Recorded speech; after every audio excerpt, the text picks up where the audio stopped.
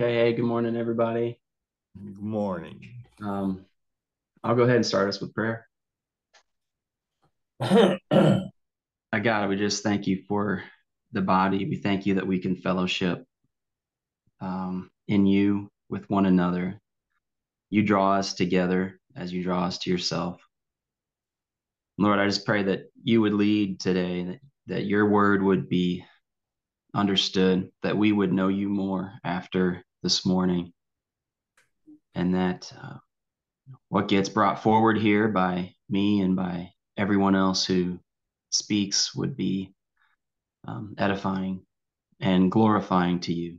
We pray this in Jesus' name. Amen. Amen. Thank you. Yeah. So I'm my style, you may have learned by now, is a little more interactive. And I'm not trying to do pop quizzes or gotchas. I'm just there's stuff that you haven't thought about that I'm going to ask you to think about, and you're going to have to speak off the top of your head so that we can all share with one another. So, and that goes for Cole too. Um, so today, the topic this morning is repentance. And, um, that may feel like I'm meddling a little bit and I don't think I will though. And I think that it's just this word that is, it really, the backstory here came up in a conversation that I was having with a friend. And we were talking about someone who is just struggling in a cycle of addiction, and this person claims that they are a Christian. And it seemed like the conversation was partially going back and forth of, well, are they a Christian or aren't they a Christian? And if they are a Christian, why are they struggling in addiction? And or why are they going through this cycle of up and down? And so I just want to kind of put some of these ideas in front of you and get everyone's feedback on it.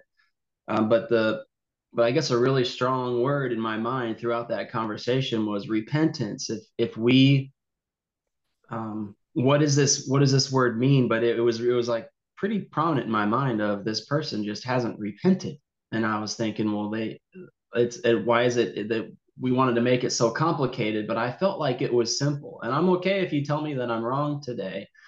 I'm open to hear that, but I feel like repentance is an important thing, and then that caused me to really think through it and go back through the word and say, what is this idea of repentance, and when do we need to repent? And so I'll tell you a little story. When I was back in South Carolina, I got into a habit sometimes with some of my friends. We would take morning walks, and before I would go to work, and we'd get up really early and go take a walk somewhere and just talk. And sometimes they were prayer walks, sometimes they were just walk and talk kind of walks. And I met with a friend. We met at the Lake Murray Dam, and we were walking from the Irmo side to the Lexington side. And that's a pretty long walk. And we didn't have all that time. So we were kind of watching the time as we went. And when we got about halfway through our clock, we knew that we knew that we had to get back to the cars. So I said, all right, it's time to repent. And he he chuckled a little bit, and we looked at each other, and we both, like, pivoted on our heels and started heading back to Irma.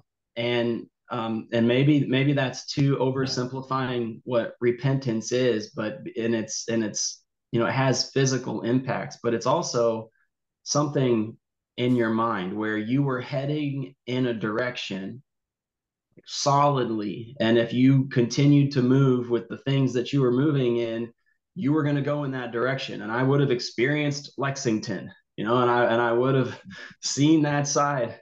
But we turned around, and where we were going was no longer in front of us. We were headed somewhere else completely. And if I just kept moving, I was never going to hit Lexington. I was definitely going to hit Irmo.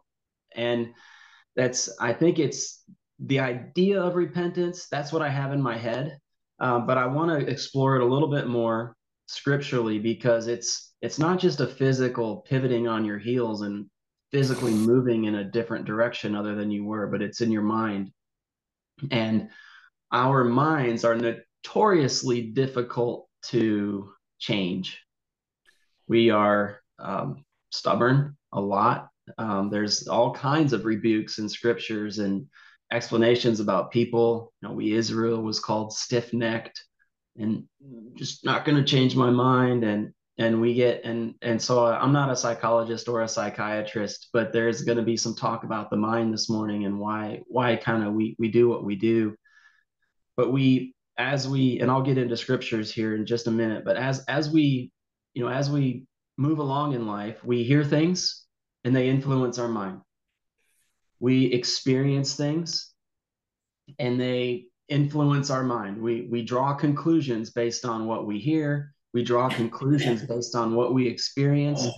I was in eighth grade and I said something and the teacher didn't understand me. And I remember distinctly in that moment in eighth grade, I decided I will never, ever forget how I feel right now when someone disrespected me and completely misunderstood. And I will never do that to someone else. Like, I remember that we have these moments where we make decisions. And I'll also say that we make agreements with things. We make agreements with ideas. We make agreements with ideologies. We make agreements with maybe even physical things about it's okay or it's not okay. And those little decisions form our path. I call those things, and I'll probably bring those words up. I'm just trying to define what I would call biases and experiences. We end up, no matter whatever situation we come in, even this morning, we come in with some sort of a bias. We lean in some sort of a direction for some reason. A billion reasons cause us to lean in certain directions. And that is what we bring to the table, all of us. And so what I want to talk about today is some of those are good and some of those are not good. And what is the work of the Lord in our life as we grow, I guess, as we are sanctified, as we mature, and as we walk in Christ? What happens to these things, these biases, these experiences, these leanings, and these decisions and agreements that we've made all along the way? That's kind of the idea for this morning. So if you'll, my personal favorite verse right now has been for about 3.5, maybe 4 years, is Matthew 9:13. And we're just going to start on Matthew 9:13. And I did a session here on Matthew 9:13. And that's because the Lord was teaching me about mercy. And I just wish he would have done it 20 years sooner. But at Matthew 9:13, and I'm going to read from the King James. I study the ESV, but there's a particular word in here that I actually didn't realize until I was prepping for this study. And I went back through 9:13 in the King James. So in the King James, Jesus says, "But go ye and learn what that meaneth. I will have mercy and not sacrifice. For I am not come to call the righteous, but sinners to repentance." Now, my Bible doesn't end with repentance. My Bible says, "Go and learn what this means. I desire mercy and not sacrifice, for I came not to call the righteous, but sinners."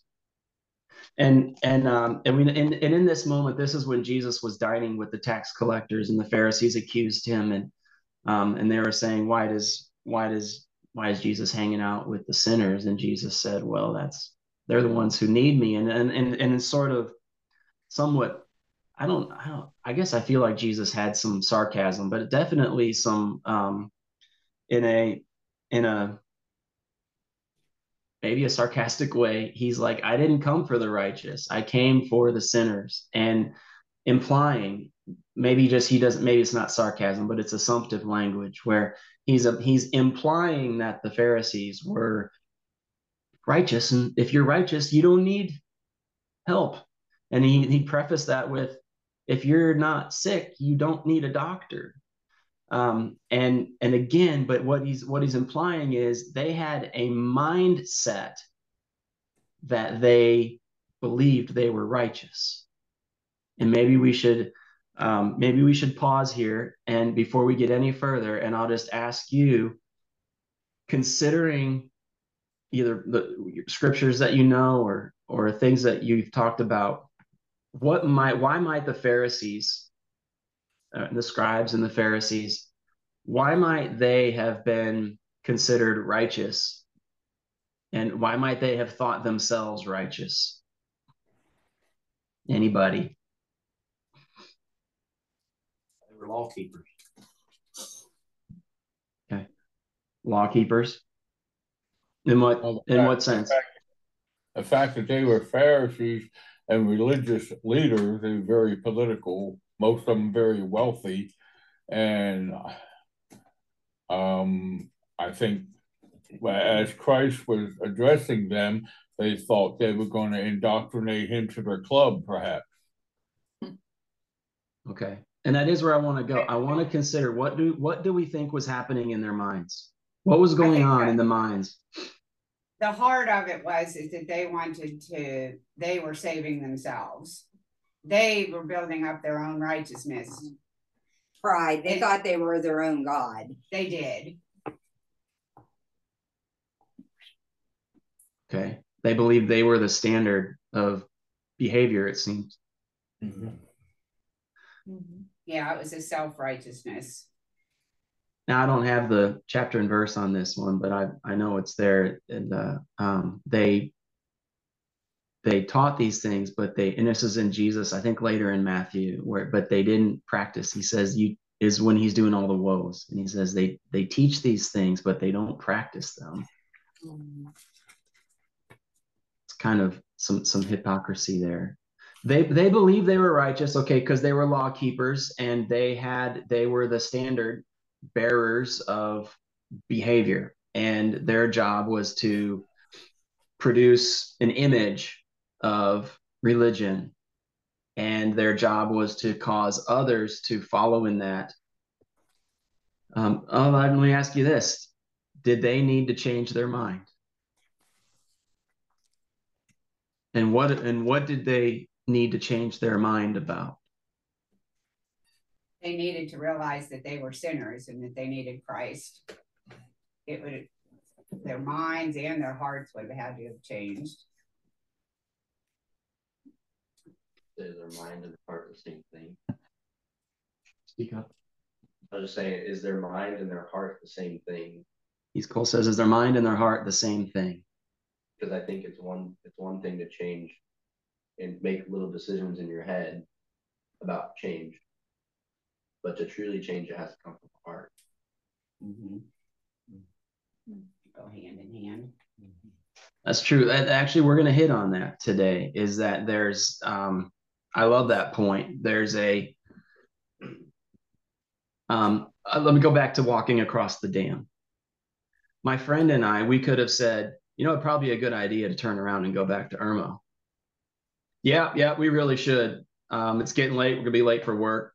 And if we just kept walking forward while talking about going back to Irmo and not being late to work, and what a good idea it was, where would we have found ourselves in the next 20 minutes if we just gave mental assent to the idea of turning around? Where would we have been? Lexington. Who wants to be in Lexington? So, just kidding. There's so much sand in Lexington. No, it can't just be in your mind. It has to, Cole said, it has to translate to your heart. And that's where maybe the conviction, that is where the real work comes in, where you put your heel down, you pivot, and you find yourself moving in another direction. If this person that I started the meeting with stuck in the cycle of addiction, they're wanting to get intoxicated. There's so many ways to get your mind intoxicated, and varying degrees of being intoxicated. that people just pick their way, or they pick their 3 or 5 or 10 ways to get intoxicated. Um, they can agree with themselves that maybe it's too much. They can agree with themselves that I should probably stop that. But I mean, that's why we use the word addiction. It's hard, and it draws you, and it calls back to you physically, emotionally, and mentally. And so you can't just agree with the idea that maybe you ought to slow down a little bit. But there's something that has to happen to convert that to your heart, to make it a reality in your life. That is repentance. It's a word we don't use. It's a religious word today. I'm guessing, I don't know that if it was such a religious word, maybe it was. I feel like it was maybe a common thing in the language. But okay, let me switch gears a little bit. John the Baptist. What was going on with John the Baptist? If I have a verse for John the Baptist, and I do, I think we can go to Matthew chapter 3, verse 2. Let's just take a look at Matthew chapter 3, verse 2.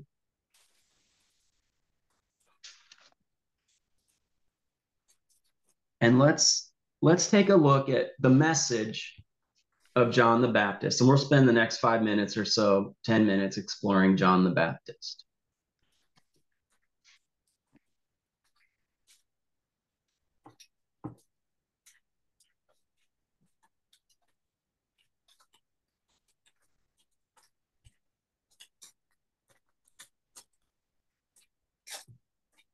Maybe I'll have you read it, Dave. Okay. I'll read verses 1 through 3. In those days came John the Baptist, preaching in the wilderness of Judea, and saying, Repent ye, for the kingdom of heaven is at hand. For this is he that was spoken of by the prophet Isaiah, saying, The voice of one crying in the wilderness, prepare the way of the Lord, make his paths straight. Okay, what was the message of John the Baptist? Anybody? Repent. Well, yeah, we notice in the scripture that what John did was called a baptism of repentance. And as far as I see it, the baptism of John for the people, because Christ had not died yet, was a baptism that demonstrated that they needed to turn their lives around. They needed to walk differently. But something was added to that then, I think, in the baptism that came after Jesus Christ. True. So the baptism of John, and we're going to dig more into the baptism of John in a little bit as it gets over into Matthew 21. But the baptism of John was a baptism of repentance. It was not the baptism of the Holy Spirit. It was not the baptism of Christ. Why would we need? Why? I just ask you why. Why, John? Why the message of repent? The kingdom of heaven is at hand. Why baptisms of John? What do you think? Well, one of the first things we would have to ask was being dipped in the water, really what it was about. Just symbolic. So speak up. symbolic. It was a symbolic representation of what was going to take place after the cross, that we would be placed in Christ, which, if I'm understanding right, that all of this pivots on that. There's the repentance, and then there's the placing of that person into Christ. Well, it's, And yeah. then we're given the tools then. But this isn't quite the baptism of Christ yet. This is John's baptism. Patty. Yes. He's preparing the way of the Lord. Yeah. He's preparing for him coming. Mm-hmm. So when the Bible says straight is the gate and narrow is the way, and few there shall be that find it, is he referring to at least the walk that he's calling us for when he calls us to repentance? By the way, what does repentance literally mean? Change your mind. To change your mind. There is a decision to be made. Now, what goes into the power to make that decision is another thing altogether. But without that decision, all the rest of the things that we might do that we feel would be, pleasing to God, without that one decision, we're nowhere.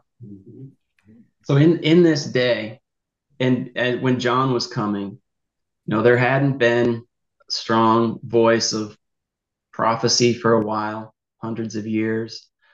I'm no expert. I don't know kind of what the culture was, but there was a lot of idol worship going on, I would say, and there was probably a lot of agreements in people's lives, maybe some addictions, a lot of addictions. There was situationally, there were people were not on a path towards any sense of righteousness. And if you're going to go plant a garden, are you just going to walk up to hard, rocky soil and toss your seeds out there? No, you're not. You're going to till that ground. You're going to have to break the ground, turn it over. And there's some effort. There's a sincerity in that. And that's one of the ways I look at John's baptism is it was expressing a measure of sincerity to this idea of, I'm sure John said more than repent, but they knew in their hearts what they needed to change their mind about. They knew that something was happening, and his message resonated with a lot of people, and there were a lot of baptisms, and there was a level of sincerity about, we're going to change. Now, we know that they didn't have the power to make that change complete. There's only so far we can go in our own strength before we run out of gas. No matter how sincere our decision was, or how strongly we wanted to change, our flesh runs out of gas in being able to do that. But this baptism I think it was for the person being baptized to kind of, we do things to prove to ourselves that we're sincere, and then we demonstrate to others that we're joining with them in our sincerity. But this was the message of John. And maybe just one more question. I would like to know what you think. I know what I think, and I'll share it. But why was John? What do you think makes? It's not clearly expressed in the scriptures, but what makes John the greatest prophet? John the Baptist. Jesus said he was the greatest of the prophets. I may have already over hinted what I think made him. But maybe just anybody have any ideas on what would have made John the Baptist the greatest prophet per Jesus? Because it was prophetically showing what was to come in Christ. Maybe because he was the one that was pointed directly to Christ. He was the one right immediately prior to Christ and was there at the same time that Christ came and was there. Well, Yeah. John did make a big deal out of the fact that he was paving the way for Christ. And one of the things the people were in dire need of in his day is they had developed an absolute, a religion of good works and of keeping of the law. And all of that had to go. That may have been more difficult than anything else any of the other prophets were up against. I don't know.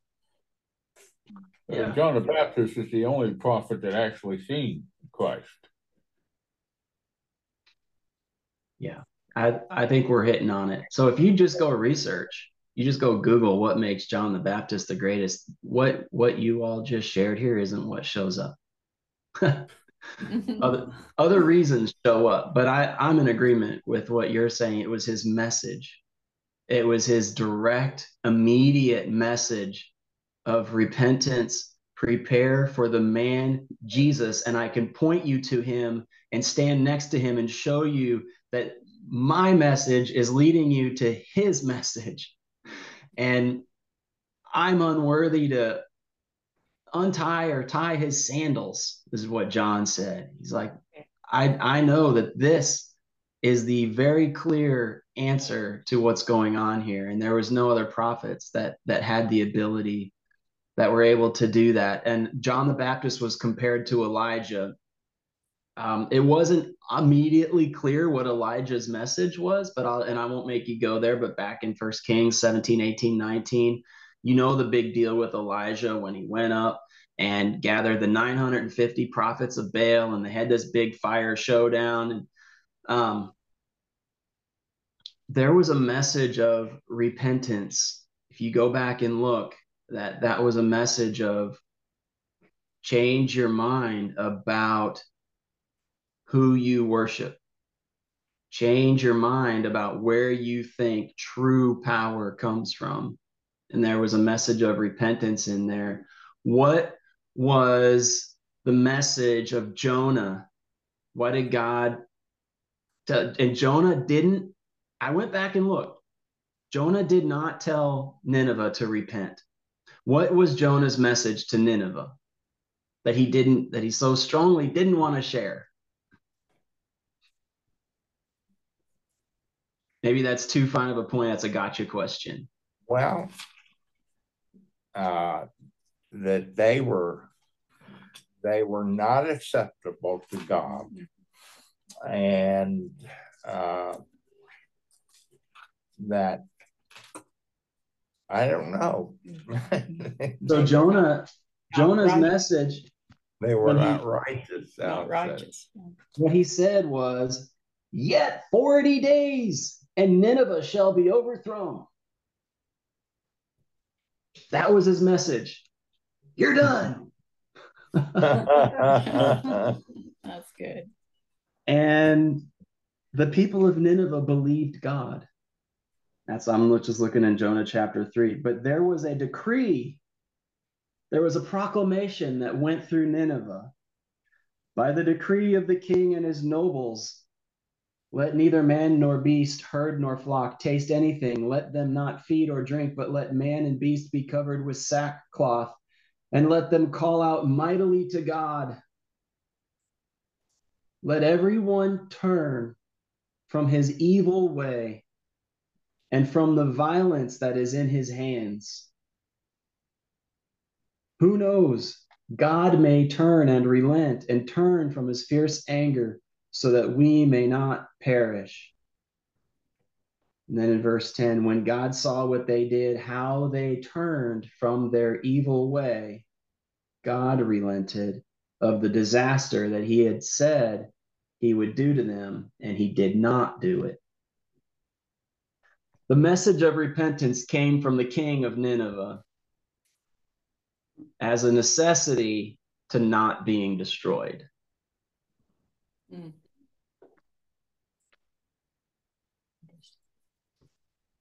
And Jonah wanted them to be punished.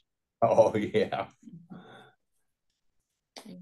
And the whole chapter 4 is God dealing with Jonah, just shaking his head.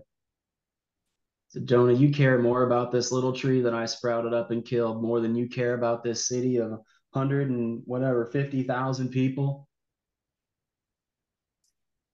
Selfish man. Yeah. That was the message to Nineveh. Repent. I ask you another question. What was Jesus's first message when he started teaching and preaching? And I can tell you the verse. I wouldn't expect you to have memorized the first words that came out of Jesus's mouth, and I'm not 100% sure that they are, but one chapter later in Matthew, chapter 4, verse 17, we see Jesus start to teach. Repent for the kingdom of heaven is coming. Repent, for the kingdom of heaven is at hand. Now that's saying something. Is at hand, like the guy telling you. Yeah. Repent, for the kingdom of heaven is at hand. John's words were repent, for the kingdom of heaven is at hand. It's a pretty common theme here, but Jesus taught repentance and so much more. Andy, I know you know this, but of course I spend quite a bit of time watching this preacher or that preacher. One of the complaints that I hear so often from many preachers, and what I also notice even when he doesn't say it, is that the idea of repentance is unknown to many people, church-going people. They just don't get it. I agree. If I pick up that lead and run with it, I'm going to rant for the next 30 minutes about the behaviors of the modern church. Yeah. But we teach dependency. We teach dependence on men. That's what we do. Isaac's got a question. Go ahead, Isaac. Just we're talking about sinners here, so we're talking about unbelievers. Is there repent? Is that right? Yeah, go ahead. Good point. I see where you're going. Keep going. Finish the question. Is their repentance any different than the sin of a believer? You mean their unrepentance? No, I mean, just give an example. Like the guy that's got the addiction problem. If he is truly saved and he is repenting for it, is it different than the repentance that would bring you to salvation? Is there a difference? Is repentance no matter what? Yeah, if it's for the believer or unbeliever. Unbeliever or believer. Let's turn to Luke chapter 3. That's a great question. There's a timeline, a before and after, and and this gets into people's theologies. Thank you, Isaac. This is a perfect segue to this topic. We're gonna camp here for a minute. So let's go to Luke 3 verse 8.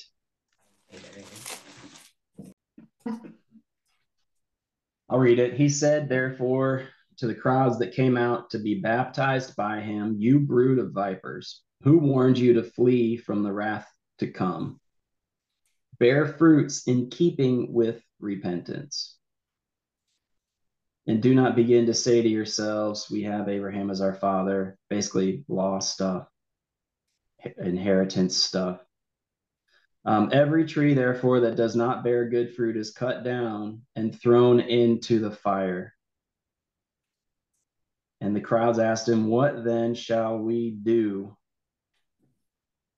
And he just started giving some things. Share what you've got. I mean, we can go through it, but just that phrase came to mind when you asked the question, Isaac, of keeping with repentance. Bear fruit in keeping with repentance.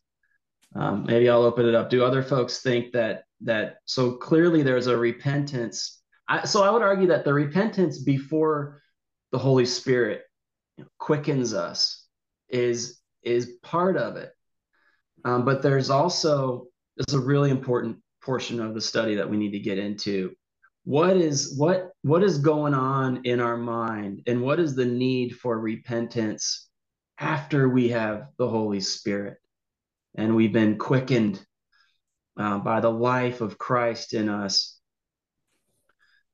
Dave made a quote. He doesn't remember it because I mentioned it to him yesterday. This is 20, not quite 20 years ago, 18 years ago. I get off on the timeline, but we were doing a really important study on, we were going through the Bible and looking up all the definitions of the words of knowledge. What does it knowledge mean, and what's going on in your mind? And Dave at the time was helping me, and he was making a big deal about what's happened in our spirit, the life, this maybe in a moment, we've been quickened, as you've been given new life, as you've been born again, raised to life as a believer. But that doesn't necessarily immediately transform every thought in our mind and every experience that we've had and every decision that we've made. And those thoughts that I had in the hallway in 8th grade, they don't immediately poof and get quickened into some righteous knowledge about who God is. And I still walk after I'm quickened, after I'm born again. I still walk, and I bring to the table my biases and my experiences, and they still influence me and the decisions that I make and the words that I say and my attitudes about situations. So there is a need, something has to happen in our mind after Christ. Yeah, I think Romans 8, 5 talks about the carnally minded or spiritually minded. I can think in my mind in myself and carnally about something and say, oh, I'm going to do that because that's good, or I need to do that, or I should do that. That's a carnal thought. But a spiritually minded thought is in conjunction and alive through the Spirit. Then that produces repentance of true heart. Mm-hmm. So I'm going to add to Judas, because this is what came to my mind was 2 Corinthians 7:10, where it's for the sorrow that is according to the will of God produces a repentance without regret, leading to salvation, which could be a study all on its own, because even as someone saved, there will be times, many times, of repentance that's leading to that sanctifying salvation of the change of mind and the change of thoughts and the change of heart and what motivates us. 2 Corinthians 7 is an important section on this. Just a thought, Andy. We're going to take up all your time here. We've made a big deal of repentance before we're actually indwelt by the Holy Spirit. Mm-hmm. But is that to say that the Holy Spirit didn't have something to do with that repentance? No, he had to. That's where it comes from. So for me just to say I won't do thus and so again, and I decide I'm really not going to do that again, or I am going to, whatever it is, I am going to do it again. That is that effective, or must it be saying yes to the Holy Spirit regarding that's wrong, and I don't want to feel that which accompanies being wrong with God. So God's in it seems to me, all the way. The scripture says, no man comes unless the Father draws him. And that's got to be a verse that deals with coming to Christ. But before even that brings us up to the point where the next step can be made. So God's in it all the way, and without God being in it all the way, or without us being pliable to the work of God to bring us to repentance, no matter or no amount of good intentions are really going to do the job. So Romans 12, we know this, our famous verse. And the good news about this group here is it's a more consistent and easier message to say all of our ability to do any of this comes from God and the Holy Spirit continually.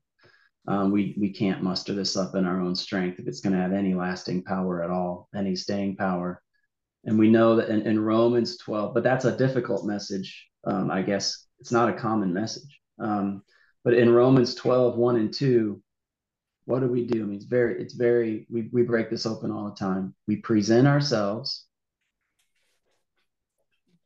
a living sacrifice.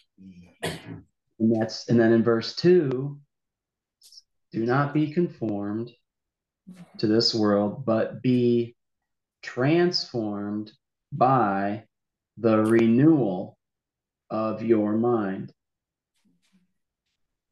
that by testing you may discern the will of God, what is good and acceptable and perfect. Our minds after Christ, and as we present ourselves to Christ as like the one decision we have to make, present, and then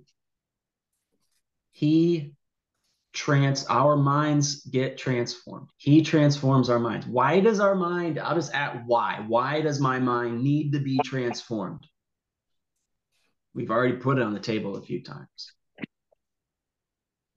Well, kind of piggybacking on what Dave was saying, that, when any of us came to Christ or accepted Christ, it's almost literally impossible for us to remember all the sins we committed, depending on what age, of course, you accepted Christ. But, your basic acknowledgement is, hey, I'm a sinner.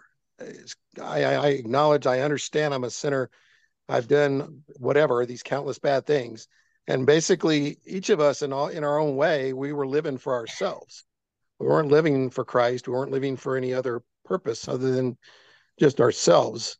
And that, obviously has a major turnaround. Whereas once we're in Christ, and once we make that decision to live for Him rather than ourselves, then that comes into incidents like your friend with the addiction. The Spirit should be acknowledging and teaching him, hey, this is wrong, and he needs to turn away from that behavior, and he needs to understand and acknowledge that, I'm not that person anymore, living for myself, living for my own pleasure, living for my own desires, and walk in a different direction. I think we want to say, when we're talking about addictions and things like that if you are truly saved, God will bring you to that. If you are truly saved, His he will not fail if that is truly the desire of that individual. And I was saved when I was 3, and you would have thought, okay, well, what could I have done by the age of 3? There's no doubt I was saved at 3 in the bathroom. But God has had to still work in me to bring me, and there's been decisions that I've had to make, and failures, big failures, willful failures. And it's always been God's work in me to bring me through. I would argue that we have to change our mind daily.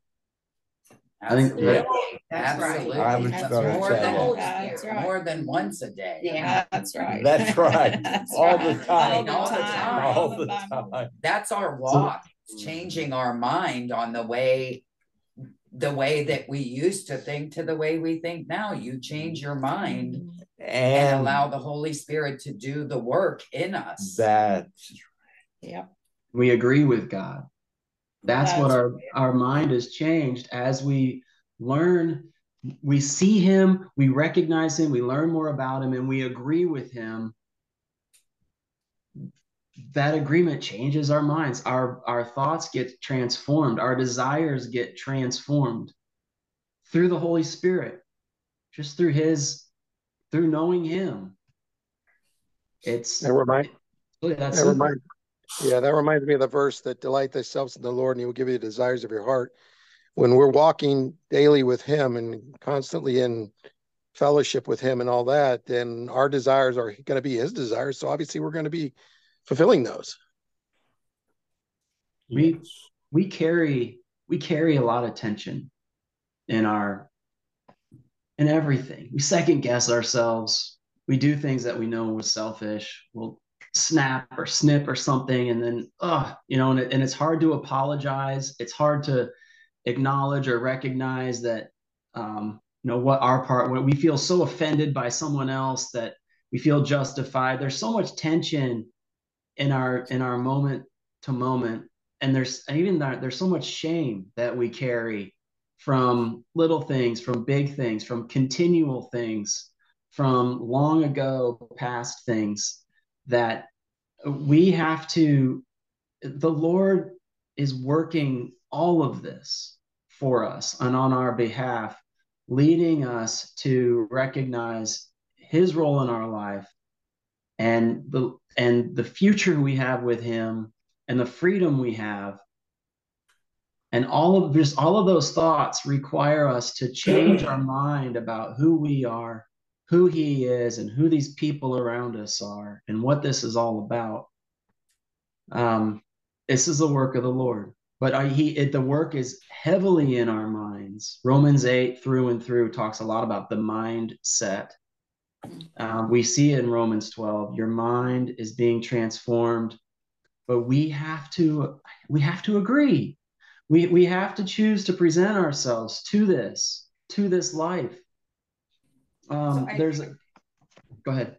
I was thinking about this, and it goes back to the beginning of our conversation, but in Luke 24:44, whenever Jesus died on the cross, some of it, I guess, when he came back, some of his first words were, "Now he said to them, these are my words which I spoke to you while I was still with you, and all things which are written about me in the law of Moses and the prophets and of Psalms must be fulfilled," which is the law, and he fulfilled that through Jesus. Then he's opened their minds and understands the scriptures, and he said to them, "Thus it is written that the Christ would suffer and rise again from the dead the third day, and that repentance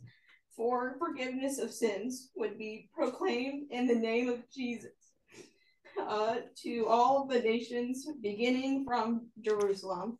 You are witnesses of these things, and behold, I am sending forth the promise, which is the Spirit, of my father upon you, but you are to stay in the city until you are clothed with power from on high.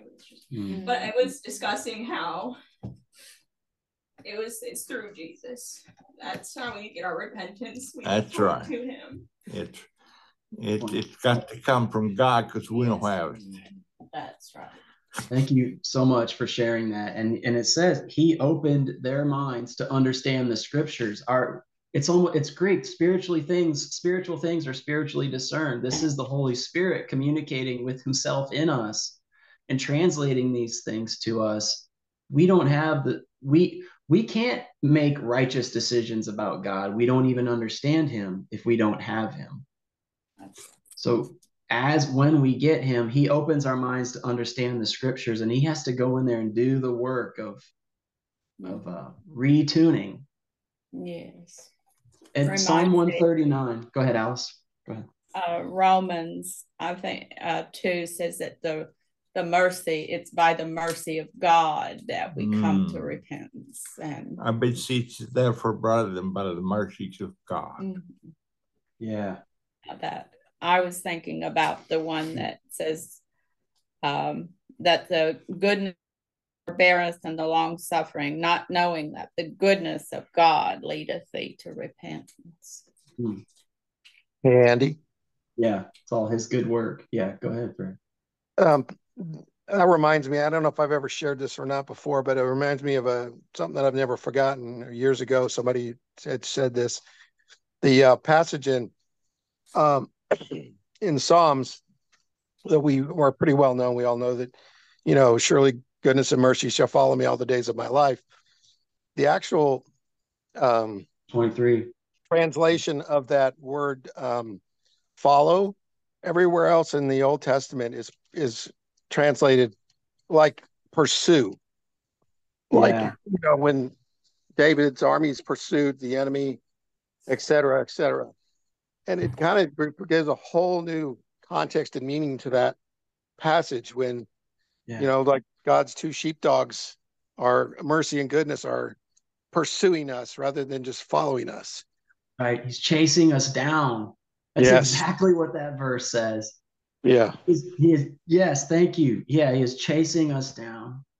There's that song, worship song out today. It's one of my top of my list. Your goodness is coming after. It's coming after me.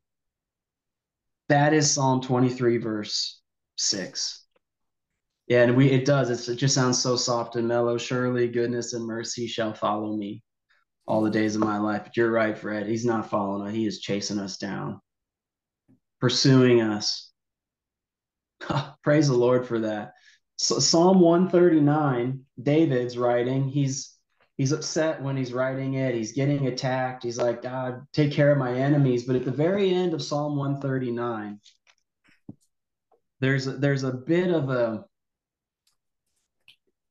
I think this is, in part of salvation. If you flip to Psalm 139, these verses. These are famous stuff. Search me, O God, and know my heart.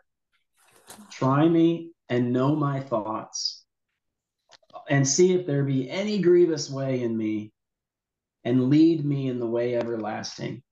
For us to come to that place, normally we're hiding. We're hiding from God. We're hiding our secrets and our nastiness. But for us to sort of agree with God and open that, peel back the barbed wire off of the metal padlocked door and say, God, know me. I invite you to come in and look at my most difficult, tangled up, dangerous areas.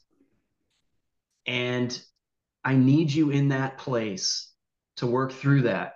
And I trust that you will lead me in the way everlasting.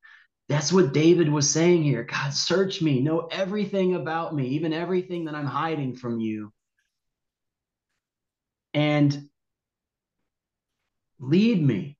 And that is a prayer of repentance. That is a prayer of changing our mind to say, I can't hide. I'm not going to hide from God anymore. He is big enough to carry me through whatever this difficulty, whatever my problems are. When we invite him in, that's agreement, that's repentance, that's changing our mind. And that is real. It's not just an idea. It's real in our life. Very quickly, Andy, in the first chapter of 1 John, we have sin, the word, S-I-N, used in two different ways.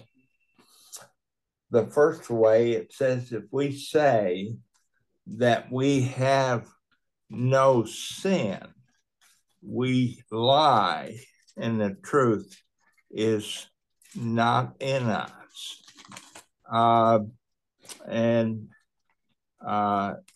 It also says if we say we have not sinned, then the same thing is true.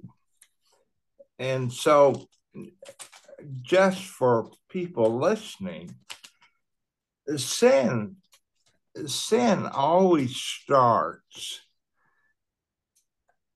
sin always comes out of a reservoir of sin. We, until the day that we get new bodies, we are going to have sin in the flesh dwelling with us constantly. That means that he must be dealt with constantly. And when we are tempted, we don't sin until we decide to follow after that temptation. And so we have sin that's there, and we have then sin that becomes action. And both of those must be dealt with when we think about repentance. Thank you, Dave. And the good news is, we know in Romans 6 that before Christ, we were enslaved to that reservoir of sin. That's right. And we had to obey it. We didn't have the power not to. And that seems weird. I don't think people understand that. But when we have been born again, we died to that reservoir, and we are no longer enslaved. It's there, but we are no longer chained to it. We are no longer bound to it. And just because our past experiences repeatedly remind us that it was there and we would draw from it and we can see it every day, and we had to before, we don't now. And like a dog released from a chain on a tree, we can move on. But many people, their chain gets cut and they don't realize it, and they stay by the tree. Yeah. Because they were there for so long. That's what they remember. That's what makes them comfortable. But we're free now. We're not enslaved like we were. And we can agree with God. Well, just thank you, everybody, for your inputs. We got through almost everything I wanted to get through today, and we're not going to go through the other. So homework is Matthew 21, where Jesus is being challenged by the Pharisees about the baptism, or about authority, and he says, well, I'll give you your answer on authority if you give me mine. Where was the baptism of John? Where did that come from? But You're later, right.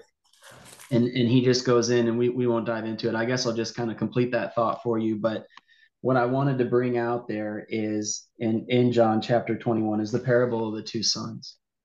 And one of them, maybe I'll just leave you with it. And one of the two sons, go ahead, Dave. No, I just was going to say, we just did that, Andy. Go ahead. Okay. So that's appropriate. Well, I mean, a father asked his two sons to go out in the field, and one of them said, no, I'm not going to do it. And the other one said, yeah, sure, I'll do it. But the one who said he wasn't going to do it changed his mind, and he went out and he worked in the field. And the one who said, yeah, sure, I'll do it, he never showed up. And Jesus said, which one was justified? Yeah. Right. So which one was justified? Which one was justified? Yeah. The one that showed up. That's right. Because that's what we got to do, is you got to show up. We can right. make agreements. We can make decisions, and we can be wrong, people. You can be wrong. You are wrong. It's okay to change your mind. And that's what Jesus is telling the Pharisees in that moment. And he even concludes it. And he said, yeah, the one who changed his mind and showed up, he was the good one. He was right. Because we're flawed. We get it. We're impulsive, right? We have emotions. We have, maybe it was, I don't know, maybe, whatever. Well, I'm going to explain why he said no, and he did it. But Jesus went in and he said, John came to you. Okay. So John came to you in the way of righteousness. I'm in Matthew chapter 11, verse 21, verse 32, 21, 32. John came to you in the way of righteousness, and you did not believe him. We know John's message, repent, and this is Jesus. And you did not believe him, but the tax collectors and the prostitutes believed him. We're right back to Matthew 9:13. Those who think they're healthy don't need a doctor. I'm here for those who are sick. Those who think they're righteous, they don't need me. They don't need to repent. They're perfect. He said, and then what he says, and even when you saw it, you did not afterward change your minds and believe him. That was the message. That's condemnation, y'all. If you don't change your mind, you're condemned. That's right. This is the work of the Lord in our lives. It is. He's constantly changing our minds. And that's okay. Let him. That's our call. Present ourselves to him. Say, Lord, know me. Know all my anxious thoughts. See if there's any grievous way in me.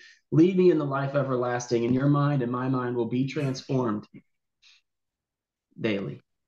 Mm-hmm. So thank you all for the opportunity here this morning, and thanks for the participation. Made it a lot better. Andy, why don't I ask if Judith wouldn't close in prayer for us? Dear Heavenly Father, I just want to thank you for who you are, and thank you for today, Lord, and the fellowship and the open discussion on a topic that seems so elementary, but yet it's so deep, and it we probably don't look at it often enough. Lord, I thank you for the opportunity for repentance in the beginning, when we were lost, and I thank you for that by the Spirit in the lives that we are now, Lord, in you, that we are able to look at the things of the flesh and the things of the world and be able to look at that and turn away, Lord. It's astonishing that and I'm almost without words that is how we are transformed into your Son's image, Lord, that we may know you more, Lord, that we seek your face and we don't want to turn from you, Lord, and in that repentance, when we do, Lord, you bring us closer to conformity, Lord. I just thank you for everyone who spoke here today, Lord, and everyone who didn't. Lord, I thank you for the message of salvation and then the message of us being transformed, Lord, all through the same word. And it's grace. And we don't deserve either of those. But yet, as Fred said, Lord, you pursued us. And you followed after us. And not one of those people and individuals out there in the world today, Lord, if you're pursuing them and you have picked them, they will turn, Lord. I just thank you for everything that you are and everything that you've done in our lives. And thank you for this body that we have here, Lord, that supports and encourages one another, Lord, and for the truth. And Lord, the truth that your scripture reveals, and that we can all have a commonality and come to an agreement on the things of the scripture, Lord. It's amazing, and it is by your spirit, and I just thank you for that, and I just love you and praise your holy name in Jesus' name. Thank you. Amen. Amen. Thank you very much, Andy. That was excellent. Yes. Thank you for the opportunity.